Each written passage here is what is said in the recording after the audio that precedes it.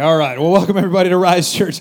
So glad that everybody's here with us today. My name is Aaron. I'm the senior pastor on behalf of my wife, Erica, and all of our staff and pastors that I just embarrassed because I didn't have my mic. We're so glad that you're here with us today. So thank you for joining us. If you are here with us for the very first time, hey, if you're a guest with us, we always invite you to come back at least 3 times to check us out. Everybody say 3 times. As wise we know, come on. Sometimes you come on experiences where the pastor forgets the mic on the stage, and so it's just weird. And so we hopefully would be your spiritual family. That's kind of our goal as well. If you're watching online, do me a favor, like, comment, share, leave a review, do something in the chat. Let us know, where you're from, maybe what you're eating right now for breakfast, and just let us know that you're a part of our church experience online. We are in the middle of a series called "Winning the War in Your Mind," and we did it because I really felt like our staff was talking about that. We really are going through a really interesting and unique season where most of us are struggling with the things that are going on in our brains. And so we read this book kind of as a staff, and it was a great book. It's actually written by a pastor of a church in Oklahoma it's called Life Church. His name's Craig Rochelle. It's a great book. Again, it's not the Bible. It uses the Bible, and he uses the Bible to teach us ways of how to really help us win the war in our minds. And so we're selling these for what you can get them on Amazon, so it's not that we just want to make them available to you here, or you can always buy this online. But it's a great book, and I'd love to give a couple away just as the start of the series. So would anybody want this book? If I gave it to you, would you read it? Come on, you shut your hand up right there. He's got it. Come on, like The Price is Right. You got to give it up for him. You got to be like, he won something. There you go, sir. Yes, sir. You're welcome. Congratulations. And one more. I got one more here to give. Anybody else want this book? Anybody? All right, come on. Yeah, right. Yep. All right, there we go. She won. There you go, ma'am. You're welcome. God bless you. And then at the end of service, we're actually giving away, I always give away these kind of fun prizes and things to just make you think about when you leave the message. We're giving away these little brains, so like how to think, and it's got a Rise Church on it. And it's twofold, right, to remind you, but then it's also like a stress reliever, because we're going to talk about worry today. And so, and it's actually proven, honestly, it's called Body Work. So if you ever get stuck in your mind, they say you go do something with your life, go work out or do something that actually helps your stress. So they call them stress balls, so you kind of squeeze them. So we're going to give all of these away to everybody in service today as you walk out. Isn't that cool? So everybody gets one. So anybody want one of these right now? Anybody? I love to throw things. All right, awesome. Here, I'm going to throw it over there. So hopefully it doesn't hit somebody. I'm sorry, ma'am. Sorry, partially. And so please do not sue us. That's not, anyway. So all right, here we go.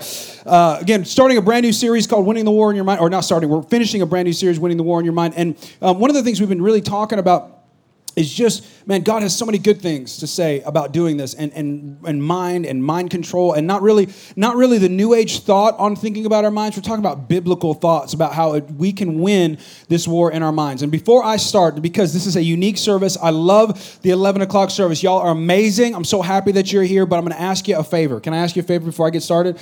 All right, this is the only thing that your pastor's ever going to ask of you, okay? I'm going to ask one thing of you until next week, okay? I'm going to ask you this right now is, would you please consider moving to the 12:30 service? All right? I want you to consider this. Here's why. I want you to hear something, okay? Our church is about reaching people and building lives. Here's what I found, that if there's no seats to reach people, you can't do that. I have a cup. If I have a cup and it's 32 ounces, you know what I've noticed? I can't put more than what? 32 ounces in the cup. I can pray for the cup. I can anoint the cup. I can call the cup blessed, but the cup holds 32 ounces, y'all, right? So there's only a certain amount of seats inside this service, and what you'll find is that most guests who are looking for a new life-giving church that you have found, come on somebody, you have found, are going to come to this service. So if you're brand new, this ain't for you, but if you're a family member and we call you family, and I'm your pastor and this is your church, please consider going to the 12:30 service. Everybody say, okay? Everybody say, I got you. All right, we'll move on from that. We'll start this message. All right, here we go. So a couple things before we get started. Ground rules. I'm not a mental health expert. So please, if you are going through something right now, like you are actually struggling in your mind, you have depression, anxiety, there's fear, there's something going on, I highly encourage you, don't wait to go talk to a mental health professional. Please do that. In fact, I will help you do that. We have forms and papers outside in our information center with a list of licensed counselors that are Christian counselors that have been vetted by multiple churches in our area that will help you get to the right place and help you take a step. Okay, so don't wait to go get help. Go get help right now. Okay, amen. Amen. So make sure you do that. Just want to give that caveat on the front end. But I'm going to teach Bible today, and we're going to look at it. Last week we talked about, or 2 weeks ago, we started the series talking about how we need to identify the lies first, that God gives us truth, and enemy loves to pervert that truth with his lies and tell us things that aren't true about you and about me, and we have to be able to identify them and then replace them with his truth of what God told us about our lives. It's a great message. Please go watch it on YouTube, Spotify, it's in all the podcasts. We put all of our messages online. Last week we talked about that we all, not only, one of the ways we're going to have to win the war in our minds is recognize that we have a cognitive bias, that we have a lens that we see life through, and if you see life negatively, you will get a negative life. You cannot have a positive life with a negative mind, we learned. And we have to learn to look at life with the right lens. This week, we're going to talk about that crazy thing that happens when you allow your thoughts to run wild, and we're calling it worry. We're going to talk, how do you deal with worry inside of our lives? How do you do that? Because I'm telling you, if we can learn how to figure that out and fix that part, it's going to be huge for us. So we're going to be in 1 Kings chapter 19. If you don't know anything about the Bible, I'm going to give you some context, because context is key when we're reading about a man named Elijah. 1 Kings chapter 19, the Bible is broken up into primarily two main parts. It's an Old Testament and there's the New Testament. And in the Old Testament, you'll see there's a 1 Kings and a 2 Kings. Now, those two books were originally together. They called it one big book called Kings, and it tells the story historically of all the kings that came after King David. And that was the David that did the David and Goliath. That's that same David, the famous David. And he establishes the king of the kingdom of Israel. And then Kings tells about all the kings that come after him. Now, what's interesting about all the kings that come after David, including Solomon, unfortunately, his son, that you start to see them drift away serving and worshiping the king, the God of Yahweh, the real true God of Israel, to false gods over a long period of time. And you start to see them drift away and even create, temples and statues and different things of that nature.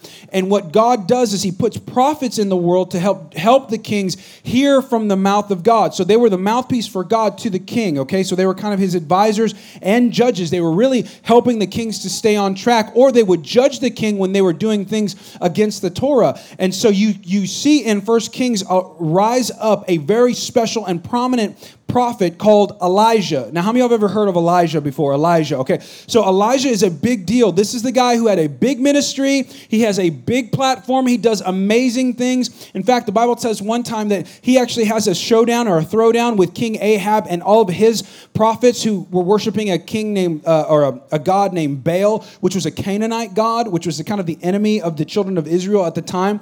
And he has this showdown with these prophets of like 800 prophets, and he starts to say things like, all right, well, let's have a showdown. I'll show you how powerful my God is. You show me how powerful your God is. And you should go read it, because actually you see like Elijah almost making fun of their prophets and their gods. He's like, go ahead, see, pray harder. Maybe he's not paying attention. He kind of messes with them a little bit. And then he prays to his God. Fire comes down. He does miracle things. Fire comes down and he shows off how powerful God really is. And then he winds up at the end killing all those prophets because they were prophets of the false God. It's wild. I'm telling you, if this was like a movie, every one of us would watch it to be a blockbuster. It's amazing. You should read the Bible because it's amazing.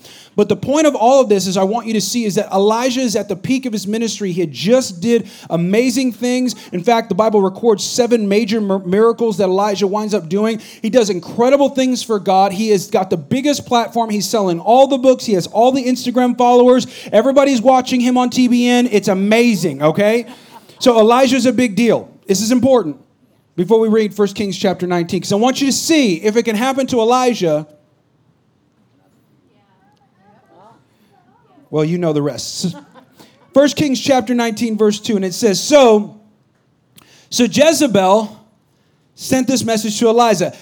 Now, here's what's funny. Now, you ever hear that? Like, that woman's got a Jezebel spirit. This is where that comes from, okay? I just want you to know, this is not a good thing, all right? Like, Jezebel is in the Bible. So Jezebel is the wife of Ahab, or one of his wives from Ahab. And she notices and recognizes that he killed all the prophets from their god Baal. And so Ahab tries to kill Elijah multiple times, and it never doesn't. So Jezebel gets so mad, and this is the message she sends to Elijah. After he just did amazing things on behalf of God, she says this, May the gods strike me and even kill me if by this time tomorrow I have not killed you just as you have killed them. This is what's amazing to me. Verse 3. This is Elijah's response. Elijah was afraid, fled for his life. He went to Beersheba, a town in Judah, and he left his servant there. And in verse 4, this is interesting. And then, the Bible says, then He does what you and I do when we get frustrated and someone says something about us on Facebook and tags us in it, and we found out that we were talked about. You know, you remember when you get found out? Y'all know what I'm talking about? When someone was talking about you, you know how you feel? Y'all know what I'm talking about? And he does what you and I do. He says, and then he went on alone into the wilderness. Just so you know, the biggest temptation in any moment when you're attacked is to retreat and try to be alone. It's the most unsafe thing you can do. The Bible speaks about it. It says that he who isolates himself rages against sound judgment. Isolation is the first step to death, just so you know. Traveling all day, he sat down under a solitary broom tree and prayed that he might die. And he said this, like you and I say this. He said, I've had enough, Lord. Have anybody ever said that recently, last week? Yesterday, on the way to church? This morning, when you got out of the car? Anybody ever get out of the car with your kids and you get out of the car's done, you get out of the car and your kids are sitting there staring at the window and you're like, we get out of the car every day. And you're stuck and you look up to heaven and you say the same thing that we all say. What do you say? I have had, come on moms, enough. And he says this crazy thing. He says, take my life for I'm no better than my ancestors who've already died. So let's clarify. Elijah just did a miracle. He's got the biggest ministry, the biggest platform. God's doing amazing things for God, on behalf of God, because of God. And then somebody threatens him to kill him. And this is what worry does. This is what worry does. It makes you silly. He was threatened. Somebody threatened to kill him, and then he asked God to kill him.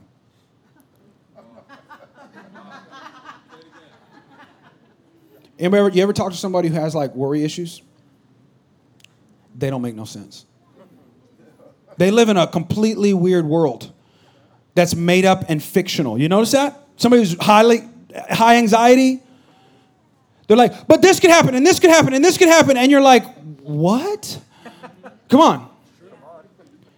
And if it could happen to Elijah, hey, it can happen to us. So with that as our backdrop, let's pray. Father, I love you, God, Lord. I'm honored to be here on your behalf. We're excited that you're going to teach us something today about worry and how to win the war in our minds. And that, Holy Spirit, I'm recognized that every time I get on this platform, that without you, these words mean nothing. So I'm begging you on behalf of your people, please show up today in this message and give us something unique and fresh in Jesus' name. Come on, somebody say amen.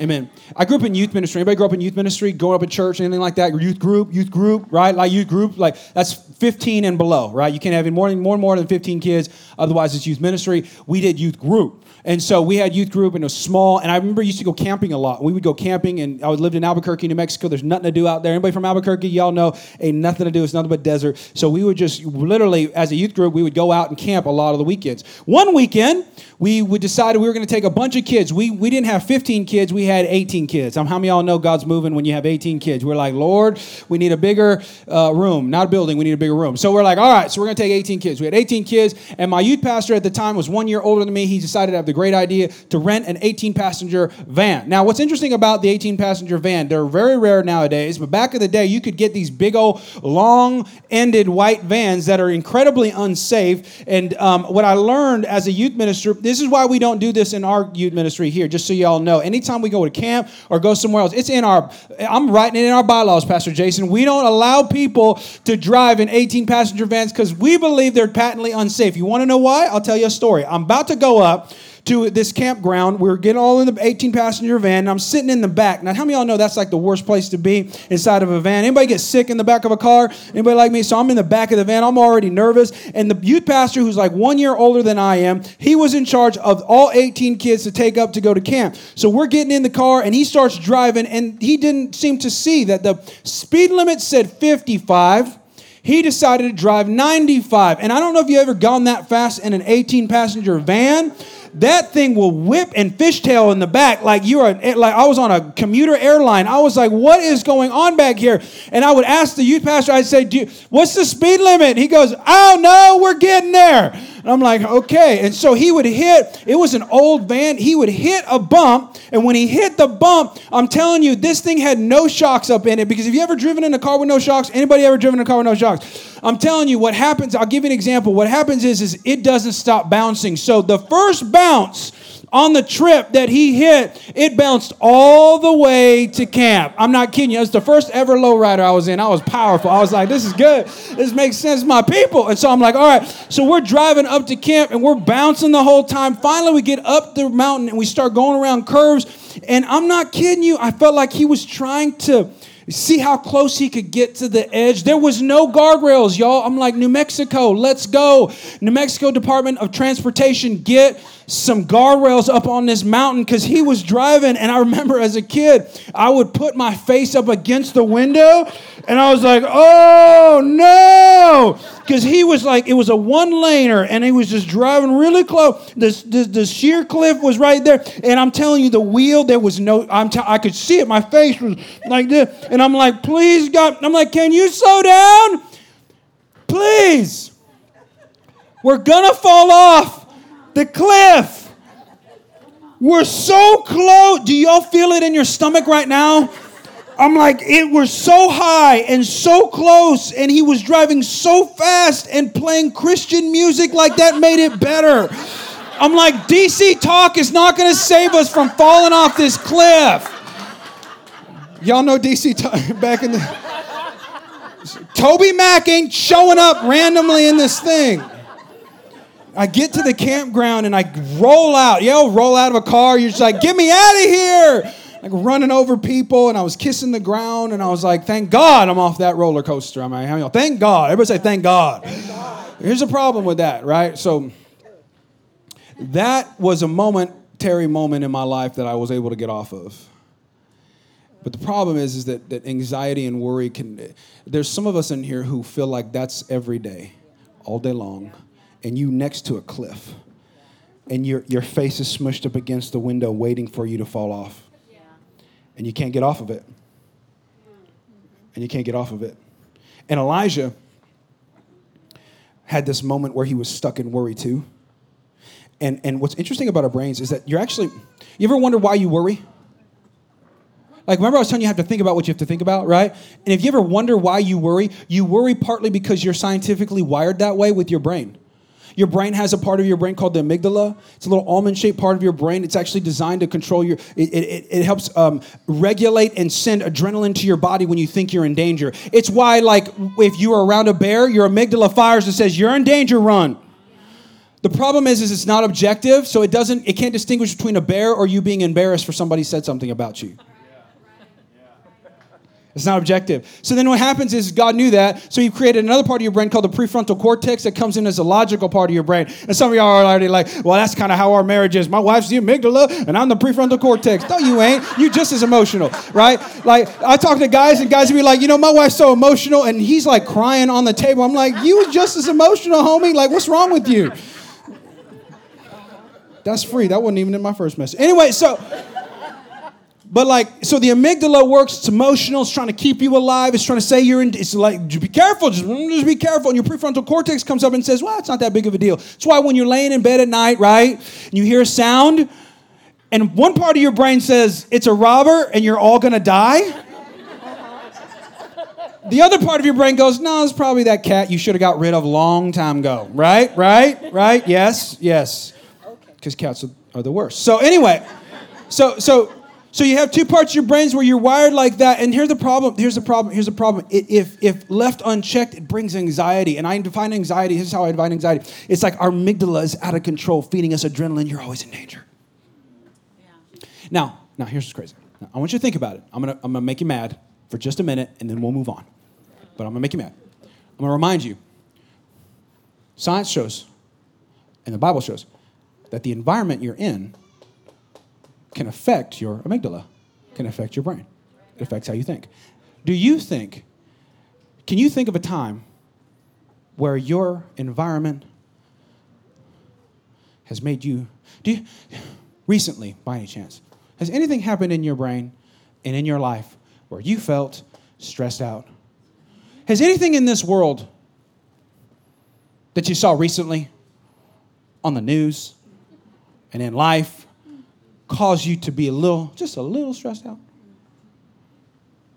Let me remind you real quick, 2020.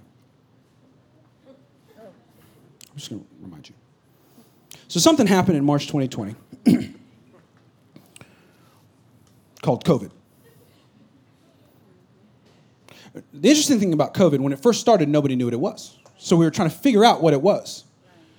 And what was so funny is no one knew what it was, but everybody knew what it was. And I would talk to people and be like, do you think you had COVID? And how many of y'all have heard the same story that we all hear? Well, I think I had it back in December when I was really sick. Come on, y'all. Have y'all, didn't everybody say that? I'm pretty sure I had it back in December. And so everybody thought they had it. And then no one knew if they really had it. And then the test didn't really show if you had it. And then you over-tested and you had no test. And you were trying to test and you didn't know how to test. And then you were trying to figure out what was going on. We didn't know what it was. And then what it did was it immediately divided people. And then you had people coming up to me at church talking about, you shouldn't have closed church. Don't you have faith? And then I had, in the same moment, people come up to me and say, why didn't you close church? Don't you love people? And I was like, we don't know what's going on. Can we be unified on the gospel for a second? And we can just take a step at a time. But that's not what the world pushed you to do. What everybody told you was, pick a side because we about to battle. And so I've realized recently we're in week 78 of the 2 weeks to stop and slow the spread. Right? Do you remember that? Hey, 2 weeks to slow the spread. We're going to shut this thing down. Everything's going to work out. Still waiting. And so you had people get afraid for the first time in a long time with everything. Remember, we were wiping down Amazon packages. Talking about you can't walk up into H-E-B. You couldn't do you couldn't have church, but man, apparently COVID didn't exist at Walmart, so Walmart stayed open. But it was like, okay. I'm reminding you why we were upset. Some of y'all are still upset. And you think it's different now. It ain't different now. Now it's just about vaccines. You realize this is not going away. You realize this is a tactical maneuver spiritually. Like, you got to realize, you got to see it. You got to get out of your echo chamber for a minute and stop for just a second and realize what's happening. So that happened. And then we thought that was bad. And then you had the racial unrest of the summer.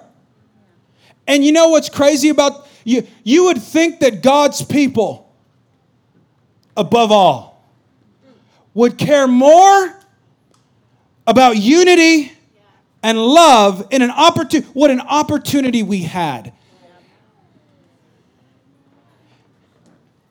And I had people walk up to me, Pastor, you don't talk enough about black people and Asian people and Mexican people and all the colors of the world. Don't you care? And then at the same moment, I had people walk up and say, you talk too much about black people and Mexican people and Asian people and all the colors of the world. Why don't you just talk about God? And I was like, last time I checked, God cared about people. So as much as I want to celebrate what your cause is, because we all have them, I'd rather celebrate the cause of Christ. But we didn't celebrate that. No, y'all got mad. Y'all got mad. Because you want to know why? Because I didn't do what you wanted me to do. And that's okay. Jesus did that too. So I'm trying to be like Jesus a little bit. Make y'all mad. And it divided us. Because you all said the same thing that I said. But what about ... We forgot it. And your amygdala's firing. Be careful. Be on guard. They're not for you. They're going to hurt you. Don't do it. Better say something on Facebook. Otherwise, they're going to leave you. Better delete that post. Don't delete that post. You better say something. Come on, right? And I thought it was over. Oh, and then politics entered into the... Oh, okay. You thought I was going to make everybody happy. I'm making you all mad today. And what was funny about the politics of that whole thing, Pastor, you should, and I know you can't endorse a candidate, but could you just say something about, our side, right? We're our side. We need to say something because when you get the right person into government office, the world's going to be better. And then I had somebody say to me, you talk too much about politics and you say stuff all the time about government and you just need to stop and preach the gospel. I was like, wow, okay. And I said, I like the whole last time. We need to make that shirt. Last time I checked, governments rise and honey, they fall. You think America's the first coming. It ain't. I love America. I love this, my country. I love this country. It's an amazing country. But I'm a kingdom. I'm a citizen. I already have an allegiance first. It's the kingdom of God. And so here's what that means. Here's what that means. I'm not a part of your political party or your system. And I'm mad. Can I tell you I'm mad? Can I tell you why I'm mad as a pastor? Is I get you for 35 minutes-ish on a Sunday, and Tucker Carlson gets you for an hour every single night, and then Rachel Maddow gets you for another hour of every single night, and CNN gets you for, and you thought I was just trying to go, and then it was MSNBC, and then it was, it was BBC America, and it was whatever and it was FBCYE. It doesn't matter, because all day long y'all getting preached to by everybody who's getting paid. Hey, you thought this was about virtue and values? And so what happened is I don't get you for enough to try to point you back to reaching people and building lives that the book of the Bible, if you're not careful, you get lost. And so your amygdala's firing and they're telling you, if you don't do this, your country is being taken from you. And it's all fear. And it's on both sides. And so it's running rampant. And your brain is out of control. And what it's doing is it's doing what Elijah was doing. So now it made y'all mad. Because you're like, I thought I was good. And now you're reminding me, Pastor, of what I'm mad at that side. And Elijah was reminded of all the things that was wrong in his life. And he's looking, his battle. Listen, his battle. He's battling with what he sees on TV and social media. And inside of the demonic arena we call the neighborhood Facebook group.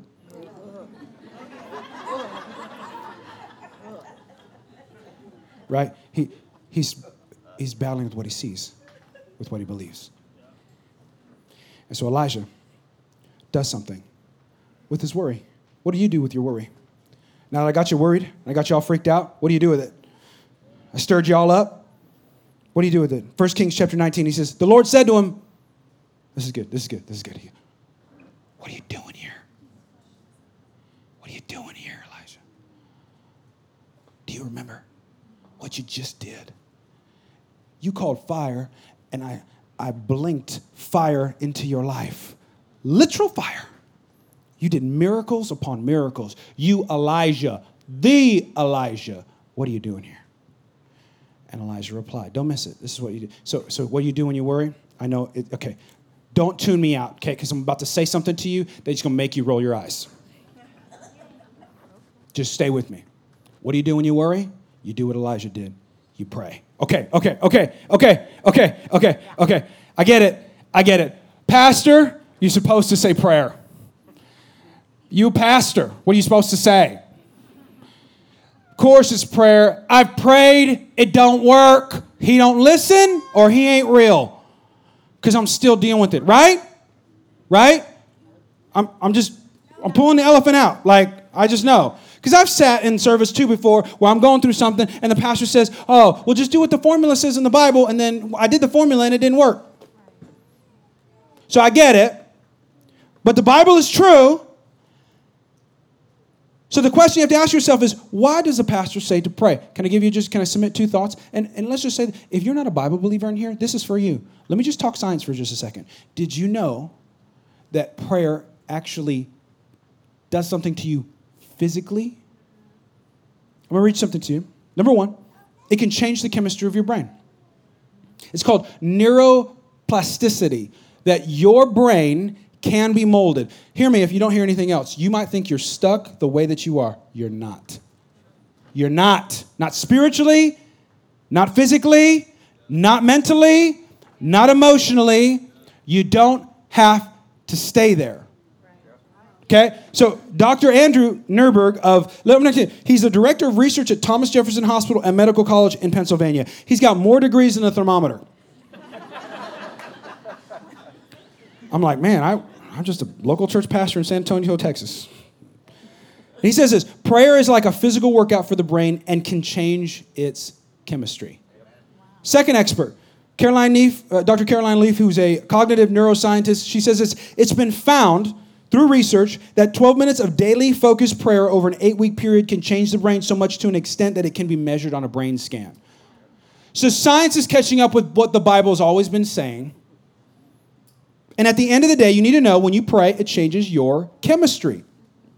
Second thing it does, it's been found that it's one of the only things that you and I can do to regulate the overfiring of our amygdala. What did we just talk about? I got y'all's amygdalas firing earlier because I reminded you of all the chaos in the world and why everybody is not going to make it.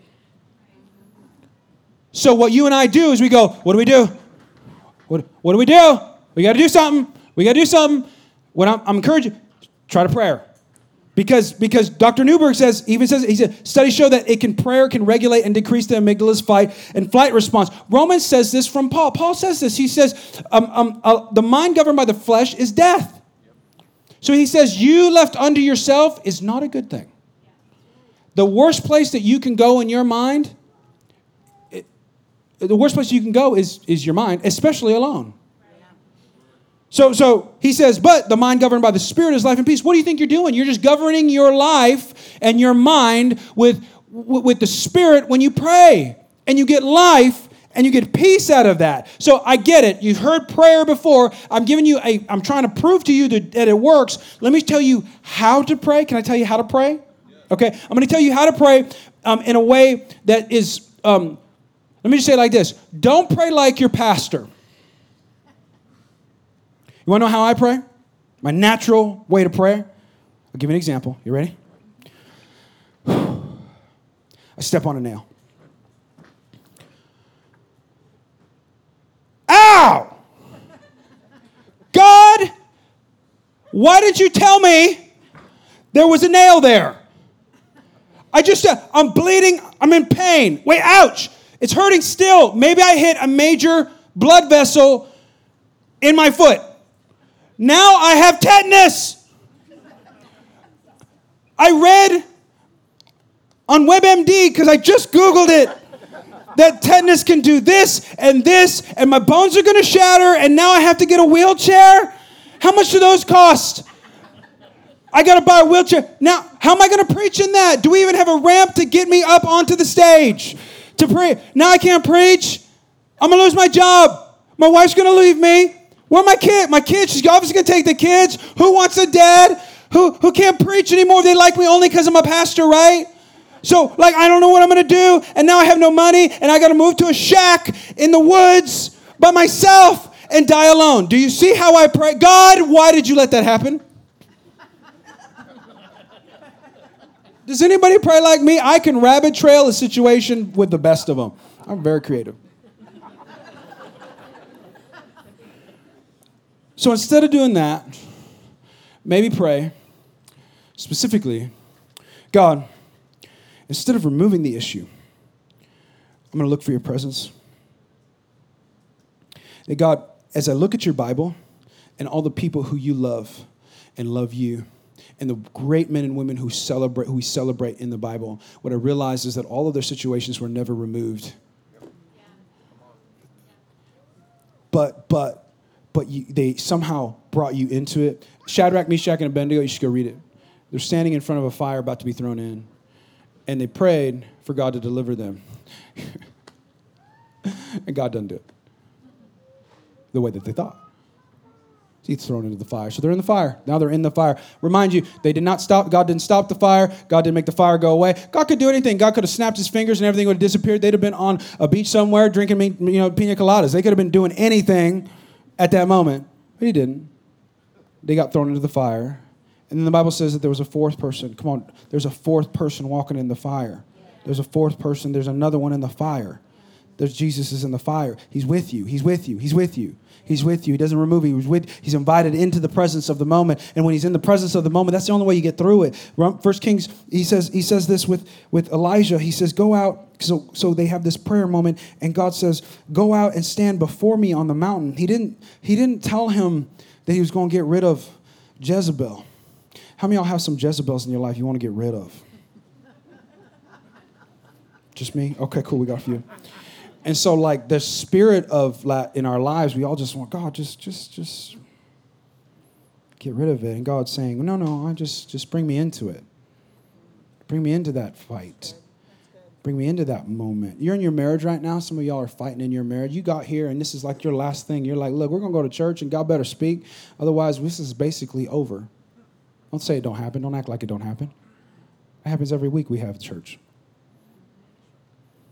And you maybe have prayed, Lord, remove this thorn from my side. You don't even see the flower anymore. All you see the thorns, right? She somehow became a different person. I always hear that all the time. Pastor, don't you hear that, Pastor Jason? She's a different person. He's a different person. Well, welcome to life.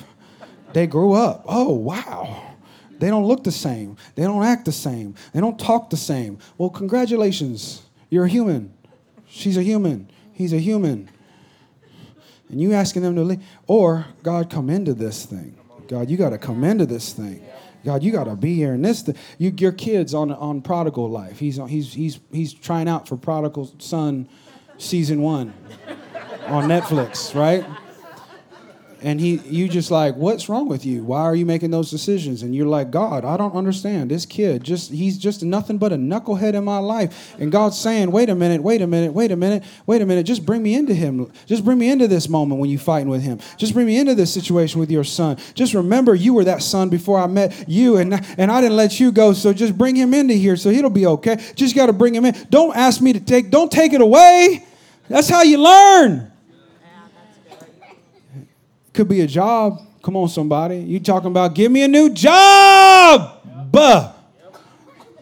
And you like, man, just give me a job. I got to get out of this thing. And you trying to find a way to, God's saying, man, what if you just get me into that world of yours? You don't know what I'm doing right now. There's a bigger story at play. If you just get me into it and you invite him in, and here's how you know he's there. Okay, I'm going to give you a key. This is it, and I'm done. Play the music. It's over. He doesn't come the way you think he comes. He comes in a whisper. He comes in a whisper. This is important. We'll read it quick. 1 Kings 19. Go out and stand before me on the mountain, and a mighty windstorm came, but the Lord was not in the wind. And after the wind, there was an earthquake, but the Lord wasn't in the earthquake. And after the earthquake, there was a fire. But the Lord, y'all guessed it, he wasn't in the fire. But then, this is good. And after the fire, after all that, after all the ways I thought he would show up, because I thought I needed an earthquake, and I thought I needed a wind, and I thought I needed a fire to burn that thing right out of my life. He shows up, sound of a gentle whisper. Why does God whisper? You ever ask yourself that question? God, why do you whisper? Number one, he whispers because he's close. You don't whisper to somebody who's far away. I'm trying to yell at this person in the back row. I don't go, hey, I'm over here. What's up? I yell because he's far. I whisper because I'm close. Psalm 23. Either I walk through the valley I walk through it. And you notice that? There he is again. It's not, hey, even though you take away all the valley of the shadow of death and I never have to walk through it. No, that's not what it says. Even though I walk through the valley of the shadow of death, I will fear no evil. Why don't you fear no evil? Why? Because you're with me in it. He says, so I'm not going to let my feelings be the determining factor on whether or not you're around. Yeah. You have to make that decision in your mind. By the way, God's omnipresent, which means he doesn't go places. He's already there. He's never booked a ticket on Travelocity. He doesn't know what it's like to stay and fly standby. He's never been on a road trip. He's already there. He whispers because he's close. Second thing. This is it, and I'm done. He whispers because he wants to draw us close. All right. Y'all ready? Okay. The only way I can describe this, babe, come here. It's my wife. Woohoo. And so she's gonna come up. My wife thinks she has this trick with me. She thinks I haven't figured it out, but I have. I figured it out. Anytime my wife wants me to get closer to her, she whispers at me. And so this is what we'll do. So I'll sit there and just pretend like you're whispering to me. Just whisper something. So I'll sit down and she'll start off. She'll say, "Babe." She'll say it in normal words. Yeah. What? What'd you say? What'd you say? I can't hear you. Oh, that's what she does. That's a trick she does to me. And I'm trying to watch baseball. Right? Thank you, babe. So I'm trying to watch baseball. I'm trying to pay attention. I'm like, baby, you don't understand. It's the 9th inning and the Giants are about to win this game and you got to wait for just a second. You don't understand. I'm stressed. If I don't pay attention, I don't wear my hat the right way with my jersey on, they're going to lose. And I'm like, huh? And she kissed me. And she kissed me every time she kissed me, I'm like, hey. Hey. Now, we're like that because you thought if you really pay attention to social media that the more you post, the world's going to change.